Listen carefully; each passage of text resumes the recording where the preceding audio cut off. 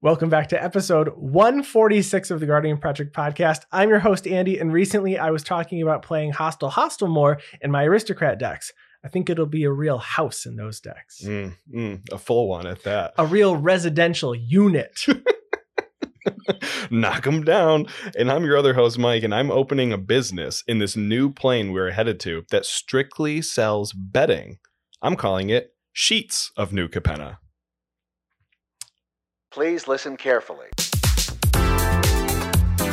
This is the podcast where we talk about all things Magic the Gathering. But mostly Commander. So this past weekend, there was actually a very large CEDH tournament hosted by Monarch Media. I don't know if you had much time to watch it online. I got to see some of it. Most of it was being felt from some severe FOMO from afar. Looked really, really cool. So it was the Marchesa 2022 event, which happened this past weekend. It was the largest CEDH tournament, and you could view it over at twitch.tv/Monarch Media. There were 100 competitors, and the top 4 decks actually that took down that tournament were a mono red Magda deck, Magda Brazen Outlaw, a Thrasios and Tymna deck, a mono white Heliod God of the Sun, Sun Crowned, and finally a Thrasios and Vial Smasher deck. So some really cool stuff over there. I don't think I've ever seen, honestly, Magda Brazen Outlaw really before. I don't even think we really talked about that even when we did our set reviews. Wasn't a commander I've even seen or played against. No, it was seen in standard a lot with Bard class and stuff, so you can only cast it for one generic. But other than that, yeah, you're right. I haven't seen very much discussion about this commander, like really much at all. I mean, there's been some whispers on Twitter of these, the dwarf commander of these decks. Right. Everybody's talking about Krark and Sakashima, coin flip decks, and people still complain about Thassa's Oracle, and so those are the things that I think you see most prevalent, or at least in my cultivated feed. I see very often, but I don't think I've seen this. But this is a crazy dwarf berserker that it's a 2/1 that says other dwarves get +1/+0. Whenever a dwarf you control becomes tapped, you create a treasure. You can sack 5 treasures to search your library for an artifact or a dragon card, put it onto the battlefield, and then shuffle your library. I guess I didn't even think about, how this would have been competitive, at all. But turns out it's really bananas when you're playing Clock of Omens, which allows you to tap 2 artifacts to untap an artifact. And then you've got dwarves that are also artifacts in Metallic Mimic. And you've got, what's the other one? The Changeling, that's 1 mana. Yeah, it's Adaptive Automaton. Yeah, that's Adaptive right. Automaton. That's right. So anyway, all you're doing is you're looking to just make a ton of artifacts. You tap artifacts to untap the dwarfs that are still artifacts. And you just keep tapping things back and forth to make essentially infinite treasures. And then you win at instant speed over people's stacks. Just when someone tries to win, you just try to win by searching for things like Slowbad Goblin Tinkerer, Bogarden Hellkite, and you're doing a lot of loops with Elixir of Immortality. Oh yeah, sure. Which is crazy because it shuffles everything back into your library. You can Liquid Metal Torques in here, Lion's Eye Diamond. It's a lot. There's a primer out there. We'll have links to all the top 16 decks that were in this event. But it looked like a lot of fun. From what I can find online, it looks like there's going to be a full event report that'll come out likely the day this episode goes live. So I think it's supposed to come out on Wednesday, the 29th or the 3rd. No, I think the 30th. Okay. I'm hoping to see more there, but you should probably be able to watch, I assume at this point, replays on the Twitch channel. Hopefully. But that was really cool seeing a big Magic event streamed with coverage. Yeah.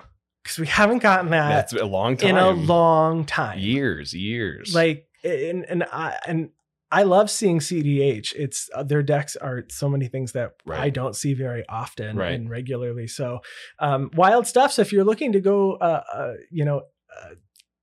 what's the word I'm looking? Not ingest, eat, absorb more Sure. magic Yeah. content. Yes. All the words work, I guess. They do. They all work. Ingest the magic. Mm. Head over to twitch.tv/Monarch Media and you can check that out. I love seeing Mono Red take it. Mono Red's always like my go-to. If someone's like, hey, can you throw together a new CEDH deck for a stream or something? I'm like, you're not going to like it. It's going to be Mono Red. And I'm going to try to just like put a couple pieces out there to prevent people from doing stuff and try to win a couple turns later. I held a counter spell and I was like, nah, Mike's this one time isn't going to have a blood moon. There was Always- blood moon. Always at the blood moon. And I did nothing for quite a while. That's right. Got back in late in the game, but yeah, no, very good. So Mono Red, very cool, and also Magda Brazen Outlaw. Yeah. So cool to see. It's awesome. Now, we also got a first look at Commander Legends Battle for Baldur's Gate. So we know what kind of products that we're going to get with draft boosters, set boosters. There's even going to be a pre-release for this, collector's boosters, all the normal kind of stuff there. So we're also going to be getting 4 different commander decks coming with Commander Legends Battle for Baldur's Gate. Previews are going to begin May 16th. I know we have all of New Capenna to talk about before those previews even start. You might wonder why we're talking about this now, because in part of those first previews, we did see a printing of Minx and Boo, Timeless Heroes, which happens to have some really cool text on the bottom that says, this Planeswalker can be your commander. So we have a return of Planeswalkers as commanders. I'm so excited. It's going to be so much fun. I'm so excited. I have talked about this before. I like it. I know that it almost is like pseudo life gain because it's like if they attack the Planeswalkers out of you, it's like you save some life. But I just like seeing it. We don't have very many Planeswalkers that can be your commanders now. Right. So I'm excited for this new variety. And before we get into our episode this week, we also have a new patron, Colt Butrick. Thank you so much for joining the project. We just turned our last one in. Yep. They're going to be assigning, but we got to pick partners. Oh, And you're our partner. and we might even be friends forever. Special kind of partnership With Bjorna. That's one of the characters that has friends forever. Because I don't know any of the in-game names I don't Right. feel except for Bjorna, because that was my Twitter name for a bit there. That's right. Yeah, It seemed really fun. it should be. It's just 11. No, is it 11? I don't know because I only know the Stranger Things names. I think most people just know the Stranger names. most likely. Stranger Things names. Mhm. But if you want to support us, you can head to patreon.com/Guardian Project Pod and donate for any dollar amount. And if you're looking for another way to support the podcast, whatever platform you're enjoying the podcast on now, if you could subscribe, rate, review, and leave comments, we would be most appreciative. Yeah, you can find us online on YouTube, Instagram, and Twitter by searching Guardian Project Podcast. You can email us at guardianprojectpod@gmail.com.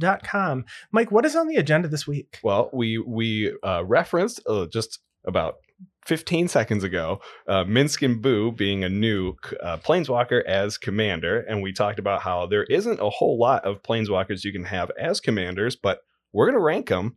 And we're going to talk about all of the current Planeswalkers you can have as commanders before Baldur's Gate comes out. Let's go Spark.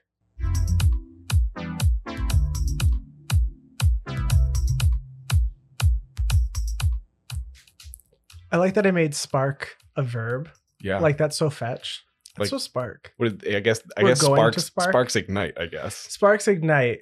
Isn't that a Katy Perry song? Firework. Fireworks. Ah. You'd like a fire. I guess it is. Katy Perry is Sparks. a Planeswalker. Katy Perry's a Planeswalker. That's right. Where did she come from? Who knows? Who knows? So, with the announcement that we're getting a new Planeswalker that can be your commander, we wanted to talk about the 13 Planeswalkers that can currently be your commander. And we want to talk about them from the aspect of their color identity, how fun they are to play with and against, how unique the things that they can do are, and how strong the strategy is associated with that Planeswalker and maybe propelling your game forward, Mhm. or the specific strategy or your specific game plan, Right. because some of them seem pretty narrow, some aren't as narrow, and we want to rank them because Yeah. ranking things are fun, and this is obviously personal preference. So if you disagree, we would love to hear why, Right. and what your list is on Twitter. Yeah, because some of these cards were printed a long time ago. Long time ago. So maybe there's some synergies that we don't know about that have been printed, and maybe our evaluation is wrong. So we definitely want to hear from you on those. Okay, so we're going to go ahead and start with our list, but we are not going to be including the Magic Origins legendary creatures that flip into planeswalkers. And we're also not going to include Grist the Hungertide because it doesn't specifically say on it, this planeswalker can be your commander. Okay.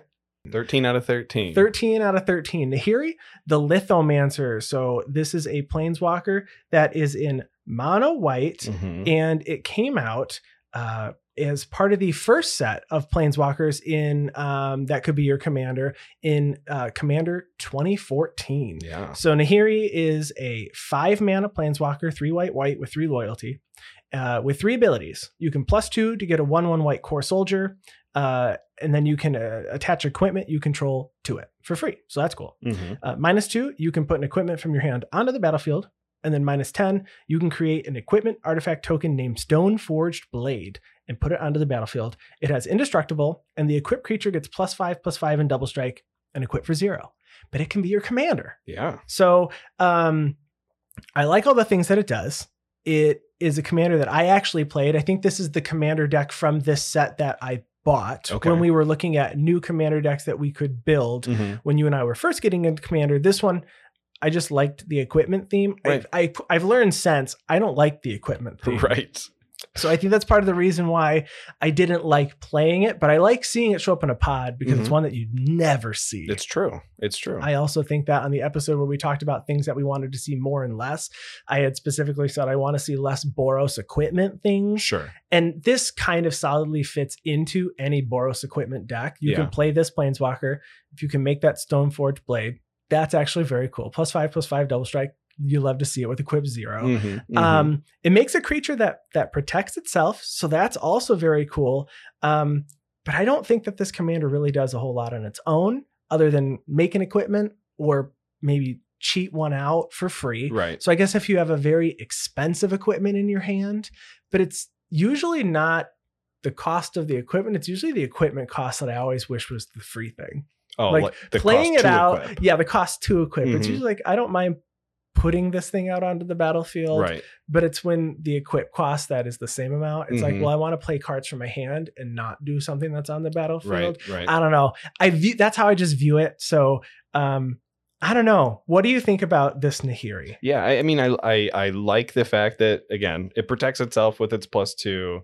But as you know, the point that you just brought up, cheating out an equipment, I was trying to think of like what the really high end mana cost equipment is, and I just turned to modern and I say Batterskull, but Batterskull costs the same amount of mana as Nahiri, so you might as well just cast Batterskull instead of cheating it out with Nahiri, because then you have a Nahiri with only 1 loyalty left at the end of it. So it doesn't really make sense to do that. So I just think, you know, the equipment theme on a 5-mana commander, it might just be a little bit too slow for equipment themed decks, because you're trying to, you have to eliminate someone by turn 6 maybe, because you have 2 more people that you have to eliminate after that. And if you want to end your game by like turn 10 or something, you have to start knocking people out. But maybe there's, I like that you can bring stuff back from the graveyard with the -2 too. So if someone does target, remove like Blackblade Reforged because it's getting too late into the game and it's just too powerful, That's fair. You can bring it back. So maybe it has an upside there with the recursion. I think the -10 is quite a bit. I mean, you do get a pretty good equipment. I like the fact that it's not legendary, so you can have multiple of it. If you have token doublers with like Anointed Procession or something like that, then you can get double of those equipments, and hopefully you can get something +10/+10 and double strike, and maybe then it takes 5 turns to ultimate. I like what it does as a commander. I like seeing it. It is a commander though that I think people just aren't going to attack, which is very cool. It's like, I'm not going to touch this. This does not, I don't think this is going to derail my game plan. I'm going to let you get your core soldiers, get your equipments back, maybe get your Stoneforged Blade. I don't even know if I'm afraid of a 5/5 double strike equipment. Sure.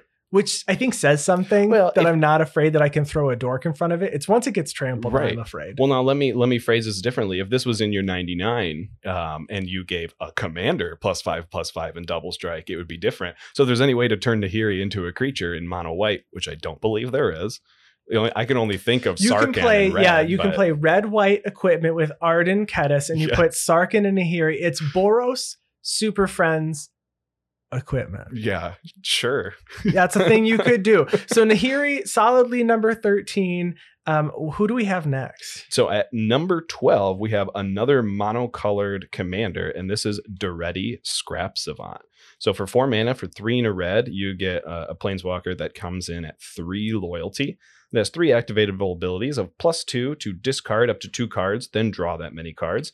A -2 to sacrifice an artifact, and if you do, return target artifact card from your graveyard to the battlefield, and a -10 that says you get an emblem with whenever an artifact is put into your graveyard from the battlefield, return that card to the battlefield at the beginning of the next end step. So right then and there, you look at that, and it's an Artifacts Matters commander. The +2 is all about looting away your artifacts so that you can cheat them out or better with your -2 ability after that. And the -10, I mean, if you get that, you should be winning the game. I've gotten it once. So I ran actually in here. I also ran Daretti. So I feel like I've run a couple of these. I think I'm very much on the side of I want planeswalkers as commanders. So I wanted to try them out.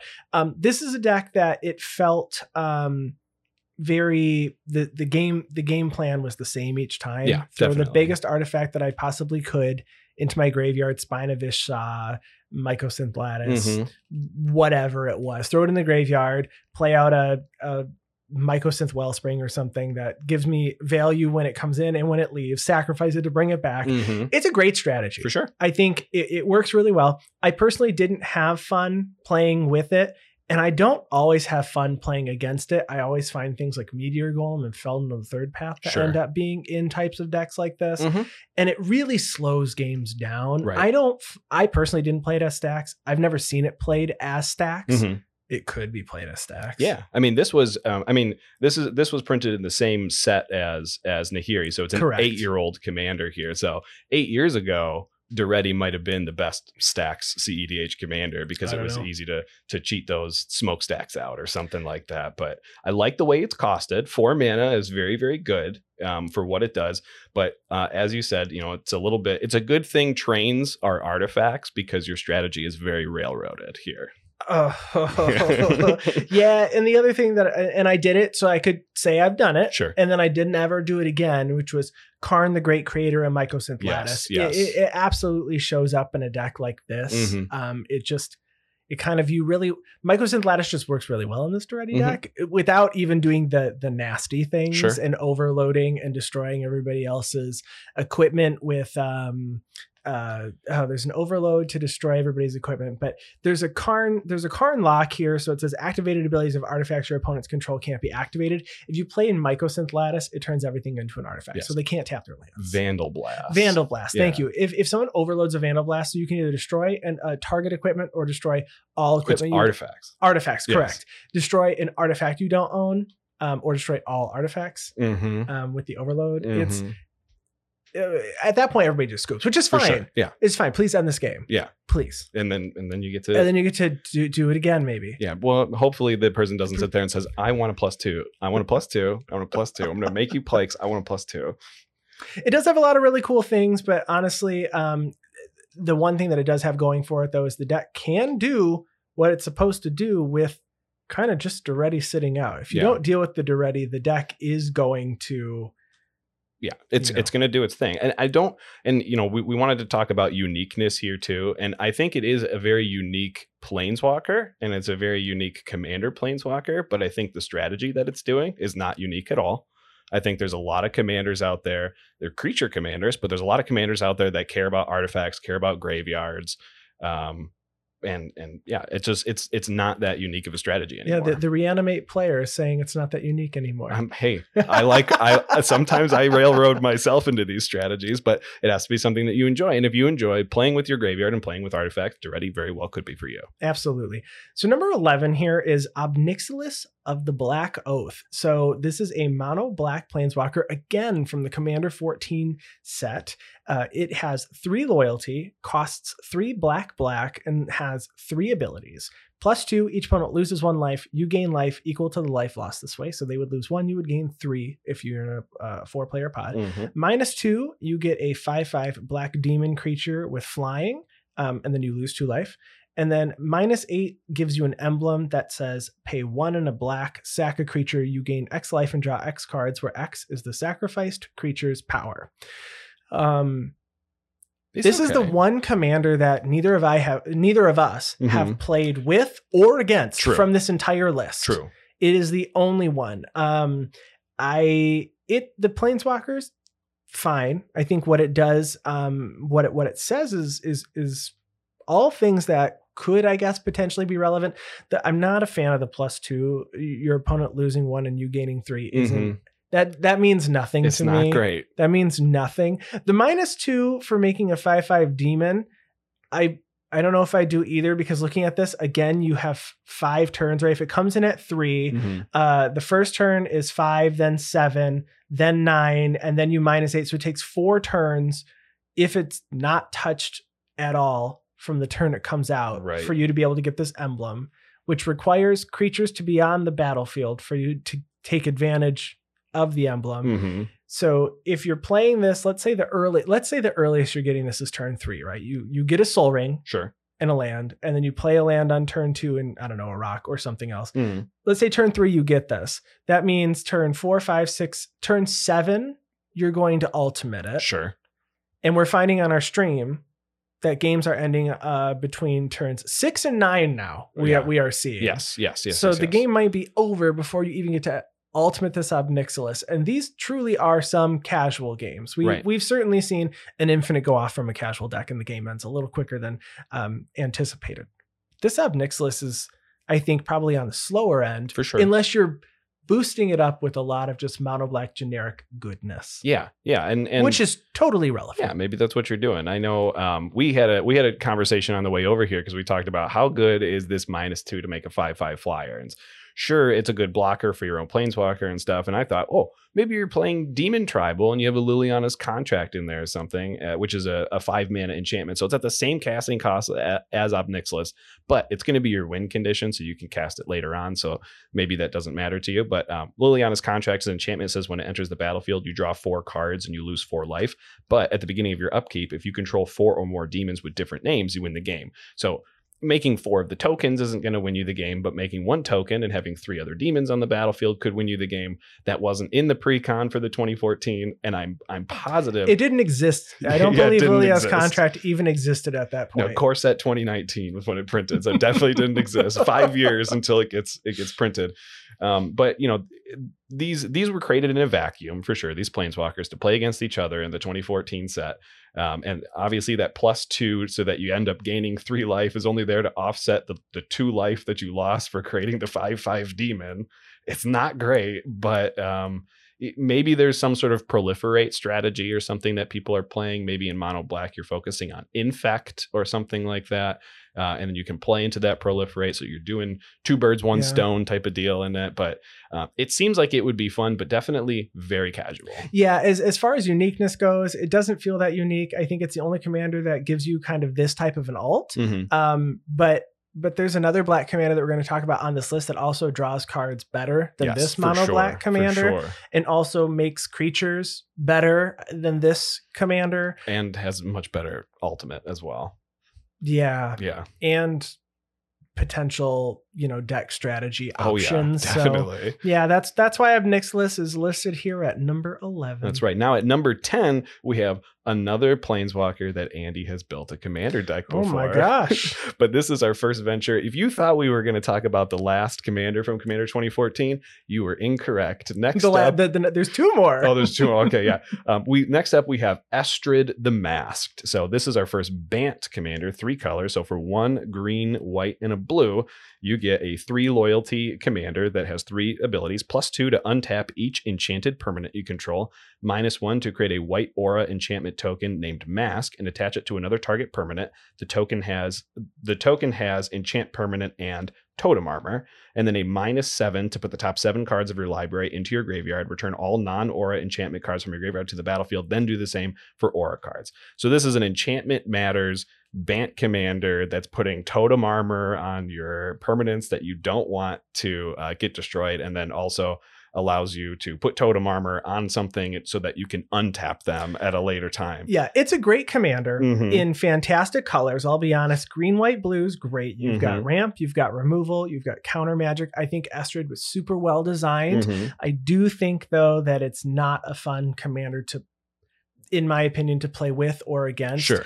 It definitely lends itself to a pillow fort strategy where they're going to just play out as many enchantments and enchantress cards as they can. So things that let you draw a card when they play an enchantment, Argothian Enchantress, and the like. The turns are really long because there's a lot of things for the Estrid player to remember. For sure. And it really will end up locking the game down before anything can really continue. Everybody has to kind of hard focus on the Estrid player to remove things that are causing issues. They have lots of mana. Right. There is infinites with Estrid as well. And even if you start removing the enchantments and stuff, if Estrid gets to 7, they're coming right back from the graveyard anyways. They're coming back. And as part of this discussion today, we are specifically not talking about certain cards like Chain Veil, Doubling Season, Deep Glow Skate. Sure. Obviously, commanders that are in green and blue can take advantage of the one, and then every single one of these commanders can take advantage of Chain Veil. Correct. So we kind of kept them out of the conversation, but it's certainly important to remember that a few of the commanders on this list can go infinite with cards like Chain Veil. So this is one of them, but it's a really unique commander. Gotta say, it's extremely unique. So unique. Yeah, no other Planeswalkers cares about enchantments like this, especially creating enchantment tokens and stuff.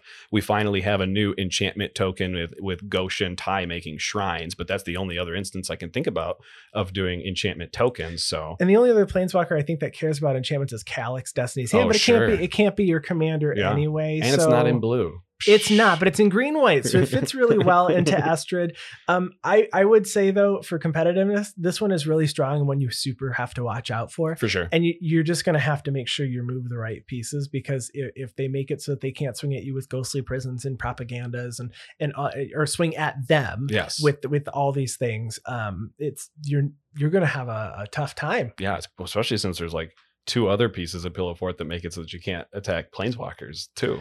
This is true. So Estrid landed solidly at number 10 for that reason. But the next one is a commander that is fairly new.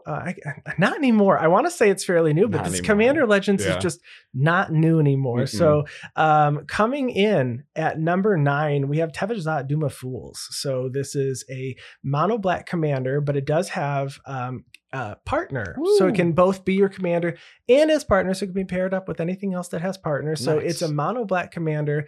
It's making its way up on this list a little higher than some others, because I guess you could pair it to make it any combination of 3 colors that includes black. So that's pretty cool. Tevezat has 4 loyalty, 5 mana, 4 and a black, with 3 abilities. +2 to make 2 0/1 black thrall creature tokens. +1, you can sack another creature or planeswalker to draw 2 cards, then draw another card if that sacrifice permanent was your commander or a commander. And then -10, you gain control of all commanders, put all commanders from the command zone onto the battlefield under your control. Yeah. So this had the same cost as Ob Nixilis, 1 less black pip, actually. So easier to cast than Ob Nixilis. More loyalty. Has a +2 that creates 2 blockers.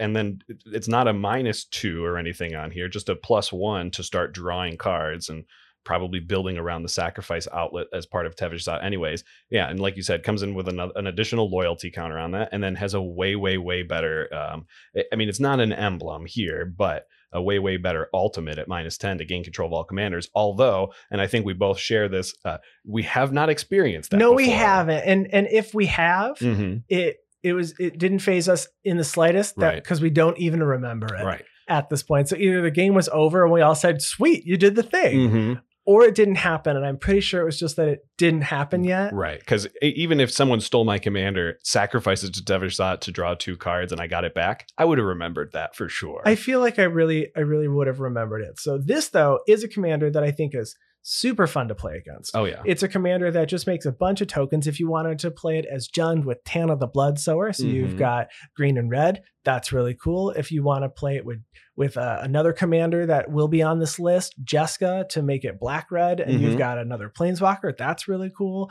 Pairing it with blue and black is really, really neat. So you can go with the Esper color. So, or I'm sorry, white and blue. White and blue. So you can go with Esper color. So there's a lot you can do with this. I think it's really fun to play against. And I have not personally thought that Teverzat was oppressive. It's more of the, this is more of the value engine for sure of the two commanders you're probably going to have in the command zone. This is the one that probably does have to be taken out early, at least earlier in the game. Like later in the game, it's probably not closing games out for you. So maybe it's the other partner that's closing the games out. But early game, this is such high advantage that you have to get rid of this as quickly as possible. But it is very unique that it has partner. Other than that, it is doing kind of generic things though. So, but it's super all things good. that we want to see though in Commander. Sure. I would like to make multiple creature tokens, like to draw multiple cards, and steal multiple creatures. Oh, steal your commanders. Yeah. Please and thank you. I actually really, really like Teverzat. I just haven't played it. It's not, I've not been super into building a ton of partners, so it's not one that I snagged. I thought about it as people have him paired up with like Sidar Kondo and do like an Abzan tokens type of deal. And I have an Abzan tokens deck, and I thought about switching out my mono black partner for Teverzat. And I don't know why I haven't tried it. I might as well. You have Felthus, right? The cat? No, Nadir. Oh, Nadir. Yeah, the elf that makes elf tokens when it leaves the battlefield. Yeah. So it's, whether or not you need more card draw or need more token generation, or if you're really big into the aristocrat strategy. I mean, they all are feeding into the same strategy. So but this one's a planeswalker, so it gets extra flavor points that way. Exactly. Yeah, and that is our number 9. So moving on to number 8, we have our other planeswalker that has partner. This one I really, really like this commander a lot. And this is Jeska Thrice Reborn. So for 2 and a red, you get a planeswalker that actually has 0 loyalty, but Jeska Thrice Reborn enters the battlefield with a loyalty counter on it for each time you've cast a commander from the command zone this game. You can activate her for 0 to have to choose target creature, and until your next turn, if that creature would deal combat damage to one of your opponents, it deals triple that damage to that player instead, and minus X, where Jeska Thrice Reborn deals X damage to each of up to 3 targets. And again, this commander has partner, so you can do red plus 2 other colors, or you can stick in mono red, because honestly that triple, so in a casual format, that triple damage is going to be so strong, because it's caring about combat. You don't necessarily even have to target your own creatures. You can target some of your opponent's creatures and do some political action stuff going on. If you just so happen to have Dargo, another mono red partner commander from Commander Legends that happens to have 7 power, if that is your other partner and you want to triple the amount of damage that Dargo does when it swings in, you can insta-give someone for 21 commander damage. But I personally really like Jeska combined with Falthus the Shadow Cat. That gives commanders you control menace and death touch, because that actually makes Jeska's minus X ability have death touch and be able to kill 3 creatures at a time just by doing 1/1/1. I know I've built this also with Rograk, because it's nice to be able to cast Rograk then Jeska, and Jeska comes in with 2 loyalty counters rather than 1 right away. But it's really the partner mechanic that's making Jeska so unique, so broad, and being able to do so many different things. Yeah, this is one that I think my experience playing against a Jeska so far has been paired up with the commander that gives death touch to your commander. Falthus, Mm-hmm. So this one, blowing up creatures, has really been my experience with Jeska. But you also had this as a CEDH deck. So I've seen that with Rograk. Mm-hmm, it was with Rograk. And that was also very cool. This is a very fun commander. It's very fun, honestly. And if you do build it like to the competitive state, if you're able to have an infinite amount of red mana, you can cast Jeska from your command zone, minus X, remove all loyalty from it, do 1 damage to each opponent, and then just cast, just recast it over and over and over again. So an infinite combo without having to use some of the cards we referred to before, like Doubling Season and Deep Glow Skate and Chain Veil, although you could definitely play that as partner and get those color combinations into your deck. Right. So moving to number 7, we've got Aminatou the Fate Shifter. So this is from the Commander 18 precons. So this is a 3 loyalty commander that costs white, blue, and black. So just 3 mana. Yeah. And Aminatou has 3 abilities. +1, draw a card, then put a card from your hand on top of your library. -1, exile another target permanent you own, then return it to the battlefield under your control. And then -6, choose left or right. Each player gains control of all non-land permanents other than Aminatou controlled by the player next in that chosen direction. Nice. This commander is in the Esper colors, or whatever the new Capenna name of this is, and I don't know what it is. No clue. It's gonna be the Esper colors. I'm gonna have a really hard time with that, I think. Yeah. I think this is an extremely cool commander. Definitely. I think that the whole point of this precon was top deck manipulation, because it had other commanders that could cast odd spells and stuff. So so you wanted to draw a card and put an odd card or whatever you wanted to drop miracle cast cards on top of your library. So I think that's really cool. I don't know if I would put this one on the fun scale though. Like, I'm not sure where I would put it because it's very cool to see go off. It's very unique. It's not something that we see often happening. Right. But it is very tricksy. Yeah. And it's going to get you with the strategies that it goes for. There's a lot of blink. There's a lot of board wipes. There's a lot of these types of deals happening in these decks, and everything that gets played has like incremental value on it. Yes. You know, Cloud Chasers, all these things where they come in, you're going to gain life, you're going to draw cards, you're going to do whatever it is, and then blink it with Aminatou. And then I've never seen this trade though. This whole -6 of shift everything to the left or the right. I've not seen that ever happen though, okay. So personally. I have, and in one of the worst ways that you could possibly see it happen like that. Because it was this particular deck was played as Esper control with a little bit of exchange your permanents with other people's permanents, because the -1 ability says you target a permanent you own, not one you control. So you can exchange permanents with someone and then flicker it back to your battlefield, and then you just basically permanently just took something of theirs. Okay. But when they ultimated, with the ultimate on the stack, Teferi's protection out so that the person to their left got nothing. And because they were phased out of the game. And then when it came back to their turn, they had their board state plus the board state of the person to the right of them.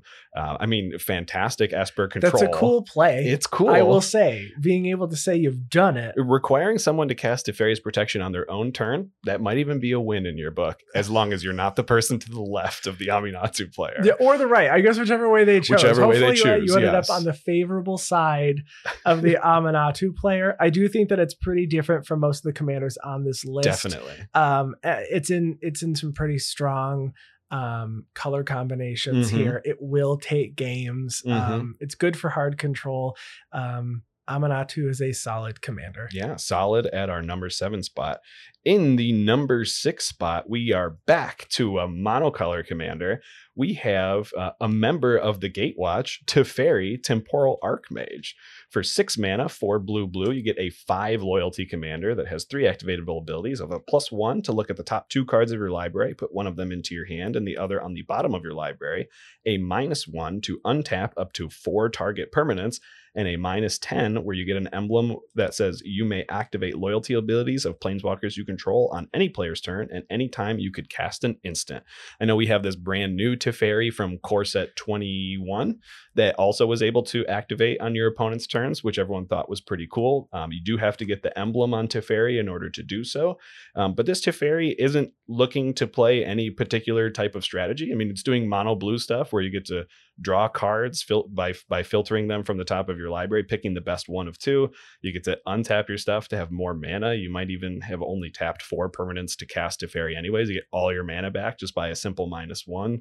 But other than that, you're playing mono blue stuff, mono blue control. Infinite turns. Yeah, well, you could do that too, I suppose. Yeah, most of them are playing a Chain Veil, and the deck is very uniquely named Teferi Chain Veil. It's a unique name. It is a unique name. What does it even do? You don't even know what it does with that title. I don't know what it does. Yeah, it's Chain Veil. And Teferi. It wants to play those 2 cards. And that's it, I guess. That's it, I guess. you play them down. It's like Exodia. You just play them and you just win. I win. No, it's a very strong deck.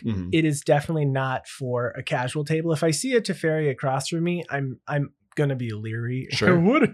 What? It's just a precon. If you're playing the precon, yeah, sure. I mean, I really want to see someone still have that precon sleeved up to play. The actual precon sleeved up would be fine. Yeah. We were not around playing.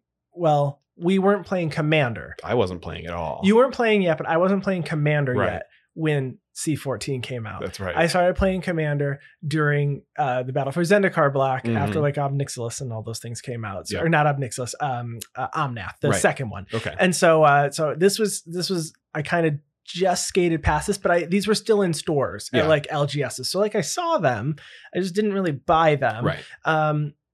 Now I don't know if anyone would play that pre-con. I'm not sure it synergized very well. I think it was more of a value engine for that pre-con. For sure. I honestly can't speak to that very well, but when it's built with the Teferi meant to be the commander, Oh yeah. it's going to be on a level where I need to make sure I'm playing a high powered deck. For sure. I mean, I know we accidentally played against it in what we thought was going to be a pretty casual game, but fortunately you were able to take care of it with your Noyandar deck. You sat across from a Chainveil Teferi. Oh yes. At Command Fest Chicago, there was a Teferi Chainveil deck, and I was able to wheel away their Chainveil. Yes, after they tutored for it, and that felt pretty good. Can't get any better than that. It felt pretty good. So that was number 6, but coming in at number 5 and 4, we're gonna put these ones together. Why would we do that? It's because they're siblings, Rowan Kenrith and Will Kenrith. Okay. So these are planeswalkers that can be commanders, but also have partners with Will or Rowan respectively. So Rowan Kenrith is a planeswalker for 4 red, 4 loyalty, with 3 abilities. +2, during target player's next turn, each creature that player controls attacks if able. -2, Rowan deals 3 damage to each tap creature the target player controls. Mm-hmm. Then -8, you get an emblem with whenever and you activate an ability that is not a mana ability, you can copy it and choose new targets for the copy. And then Will, we're assuming that they're partnered here. Yeah. These are your commanders. These are your commanders. 4 blue, 4 loyalty, 3 abilities. +2 until your next turn, up to 2 target creatures have base power and toughness 0-3 and lose all abilities. Mm-hmm. -2, target player draws 2 cards until your next turn. Instant, sorcery, and planeswalker spells that player casts cost 2 less to cast. Mm-hmm. And then -8, target player gets an emblem with whenever you cast an instant or sorcery spell, you copy it. You may choose new targets for the copy. So seems like they work really, really well together. Yeah, it does. You know, like you want to play out the Will and then draw cards and then make Rowan cost less and then play out Rowan, and then they start working really well together. Mm-hmm. I think these commanders were super fun, really well designed. I think seeing the lore behind them is also pretty cool that they share a spark. Yeah. So in blue and red colors, we wanted to talk about them together here. I think these are super fun to play against. I've never played these myself, but I've personally only ever seen it as a Super Friends deck. So it's playing blue, red, Super Friends. But you know, you have to just take that with a grain of salt when you're playing against a Super Friends deck. Either it can go really long or it can be really fast because you don't have a way to deal with them. Right. I've seen a lot of Will and Rowan decks just play extra turns to go with the Super Friends. Makes once they sense. can ultimate 1 or 2 of some of the planeswalkers that we have. They do very cool things. Yep. You know, if you add a Dak Fade and you could steal some things, you know. But Rowan's got a pseudo board wipe on it with -3 to deal 3 or minus to deal 3 damage to each creature target player has that's tapped. Yeah. After tapping all of them. Mm-hmm. Yeah, I think they're super unique. I really like playing with these planeswalkers. They feel like these are the OG planeswalker partners. They really are. They really are. Well, I guess. Well, they weren't. They're partners. Yes, Correct. Planeswalker partners. Correct. Yes. I really liked the partners with mechanic that they came out in Battle Bond. It was very exciting to see them in Planeswalkers. I know I've shoved Will Kenrith into a bunch of like Spellslinger decks and stuff because it's nice to have have instants and sorceries cost 2 less to cast. Yeah. Along with Planeswalkers as well. But yeah, I think the only way we've seen it is Planeswalkers because the only kind of cross between the 2 Planeswalkers is Planeswalkers, which I know I said Planeswalkers like 8 times in that sentence. But like Will Rowan's can make them cost less. Yes. The other planeswalkers you have in your deck. Yes. And then Rowan can, protect. The -8 to get the emblem from Rowan does make it so that your loyalty abilities activate twice. Correct. So that's really cool. Very unique in the fact that it's the only Planeswalker commanders with partner with. so far. Maybe we'll get more. Maybe we'll get more. Who knows?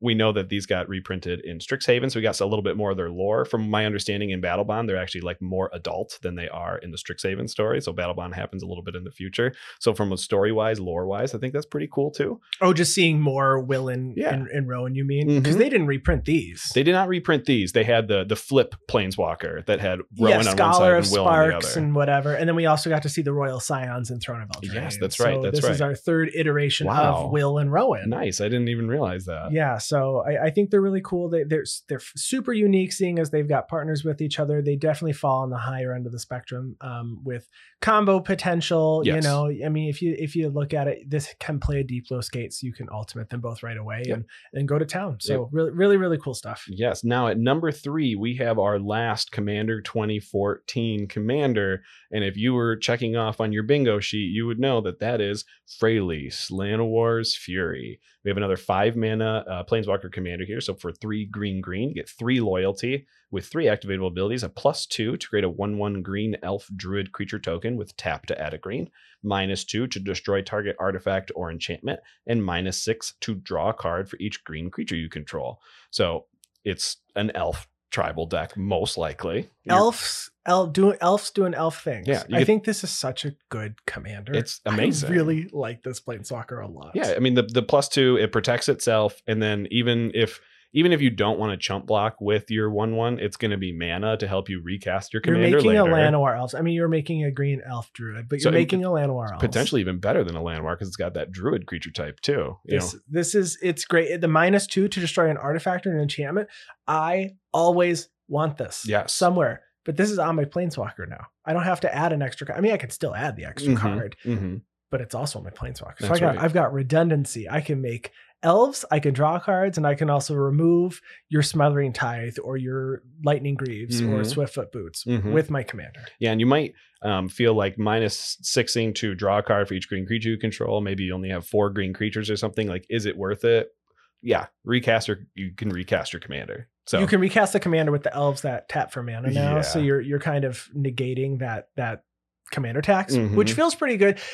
It's a lot of setup. I mean, but you're in mono green, so assuming that you are already running other elf dorks, and there's quite a few of them, you can probably run Freyalise out on turn 3, start making elves, and then start just getting value and just overrunning. You know, just a generic overrun works really well. Even a specific overrun, the sorcery works really well. The specific overrun works really well. I think the uniqueness for this is the Walker, you know, it not only cares about elves, but as a commander, this does do a lot of work just on its own. Yeah. It's pretty cool. And competitiveness, elf decks are scary. Yeah, they are. I mean, they're so fat. I mean, we talked about elf decks that are running green and black, elf decks that are running green and white, but just an elf deck that has a non-creature that can make you elf creatures. So it dodges creature board wipes and can just start resetting your board immediately afterward. What's there not to love? And a lot of these Planeswalkers that we talked about that do have removal potential are strictly creature removal. So to have artifact and enchantment removal on your Planeswalker is, I think, way bigger than anyone actually can fathom. Right. No fathoming. No fathoming. Number 2, we're going to bring this home soon. Yes. Saheeli the Gifted. So this is a blue and red Planeswalker. This is again from the Commander 18 set. Saheeli the Gifted has 4 loyalty, 2 a blue and a red, and 3 abilities. +1, create a 1/1 colorless servo artifact creature token. +1, a second +1. The next spell you cast this turn costs 1 generic less for each artifact you control as you cast it. And then -7 for each artifact you control. Create a token that's a copy of it. These tokens gain haste. Exile those tokens at the beginning of the next end step. So this is a commander that I think it was super popular right off the bat, but we're just getting so many commanders. A lot of them are, playing for a bit. And I think we're also guilty of this, play them for a bit. Sure. And then we take them apart, try something new, and only like the things that like really tugged at the heartstrings are still together. Right. So I think a lot of Saheeli the Gifted got taken apart. I have not seen one of these. I would have to go back and look at Commander 2021 tracking because I don't even know if I saw this in 2021. I don't think I've ever played a game other than maybe if we played the pre-cons right out of the box. That would be the only time I've ever played against Saheeli. After that, the first time I even heard Saheeli get re-mentioned was, I know it got banned in Oathbreaker, which is, if you're not familiar, it's like it's similar to Commander, but you have a Planeswalker as your commander. This one obviously could be your commander, even in Commander. And then there's like a signature spell, and you get a signature spell. So you have like an instant or a sorcery in your command zone as wild. well. I did not know this was banned in Oathbreaker. Yeah, so that's cool. So it's probably because something to reduce the mana cost of your next artifact or something. Well, maybe some improvised spell that your artifacts tap. Who knows? And this Planeswalker was printed a lot more recently than the ones that were 8 years old that we talked about before, but still wasn't printed amongst all the treasure synergy that we have now. So I can only imagine that this deck got even stronger and stronger and stronger with all of these extra tokens that we have. I think Brutaclad came in this deck. Oh, Brutaclad probably did come in this deck. I think I still see Brutaclad. I'm not seeing the Saheeli though. Right. So I think they came in the same deck together. That must be it then. But yeah, to have a +1 to protect yourself, a +1 to also reduce the cost of your next spell, a -7 that could definitely just end the game on the spot if you have the right artifacts that are out there. And if not, they'll double your mana or double your whatever the heck you got going on with this Saheeli. It's really artifact value town in 2 colors. Yeah, it's definitely different than the Will and the Rowan that we saw that were already on this list. It's different than Teferi. It's different than Daretti, only in that it's not really reanimating. You could reanimate. Daretti would work in this deck too. So it's really unique compared to other specifically red-blue commanders that care, or I guess planeswalkers that care about artifacts. But unfortunately, there's really only 4 because there's 3 versions of Saheeli. They all care about artifacts. And there's Dak Faden, who's also cares about artifacts. So I know some people talk about Ral Zarek sometimes as an artifact because he can untap permanents, but that's a permanent, not specifically an artifact. But people talk about, well, it was Chain Veil, it was a little permanent called Chain Veil. Yeah, no, you can certainly do some work here. I just think this one's super fun. I don't think I'm ever disappointed when I did play against it. And if I saw it come up, I'd be excited. I know I'm going to see a bunch of artifacts and I'm sure a ton of treasures now. Dockside Extortionist exists. Oof. There's so many things now that weren't out with Academy Manufactor. Yeah. Ooh. Yeah. Let's make the deck. Let's make a Saheeli deck. All right, we're going to make a Saheeli deck. We'll have it on stream at some point. That's right. But now we are going to round out with our number 1 commander Planeswalker that can be your commander, a 3-color cat named Lord Windgrace. So for 2, a black, a red, and a green, so we're in the Jund colors, you get a 5 loyalty Planeswalker that has 3 activatable abilities of a +2 to discard a card, then draw a card. If a land card is discarded this way, you draw an additional card. A -3 to return up to 2 target land cards from your graveyard to the battlefield, and a -11 to destroy up to 6 target non-land permanents, then create 6 2/2 green cat warrior creature tokens with Forest Walk. So this one, I'll be right off the bat, I'm not very impressed with the -11. I mean, you do get to destroy 6 permanents, but it takes a long time to finally get there. Obviously, there's some ways that you can get there a little bit faster, but this really cares about landfall triggers. This is going to be your Planeswalker. Landfall matters.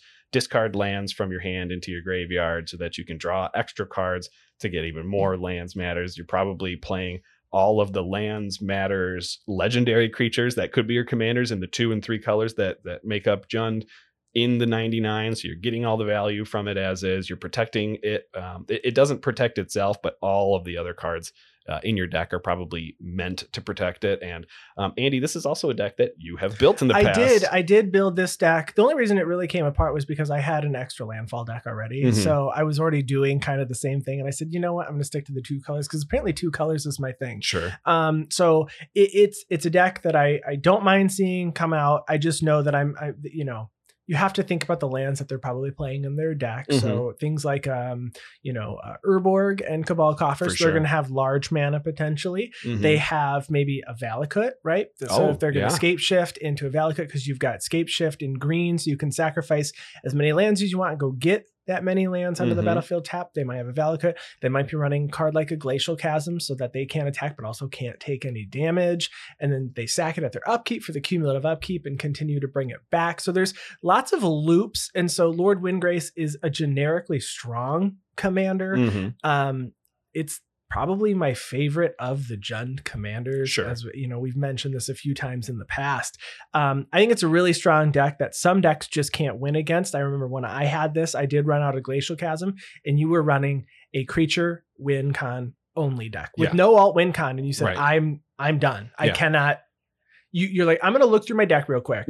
I just want to see if I have an answer. And if I do, let's continue. If I don't, let's just scoop it up. And you said, I don't have any land destruction, and I cannot respond to you at instant speed, sacking and bringing that back. So it's something you do have to remember. It does have kind of some hard locks. It's tough. And I know, I think both of our play strategies, probably with your Lord Windgrace and any of my mono black decks, taught our play group, you need land destruction, you need graveyard hate. You need both of them. I run graveyard hate and targeted land destruction. I'm not upset about. I understand it. I get it. We've gotten so many good targeted land spells too.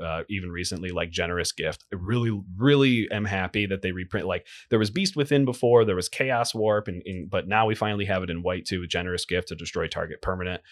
So you're still gonna have to exile their graveyard afterwards somehow, because Lord Windgrace will be able to bring back that Glacial Chasm. But at least there's more answers to it now.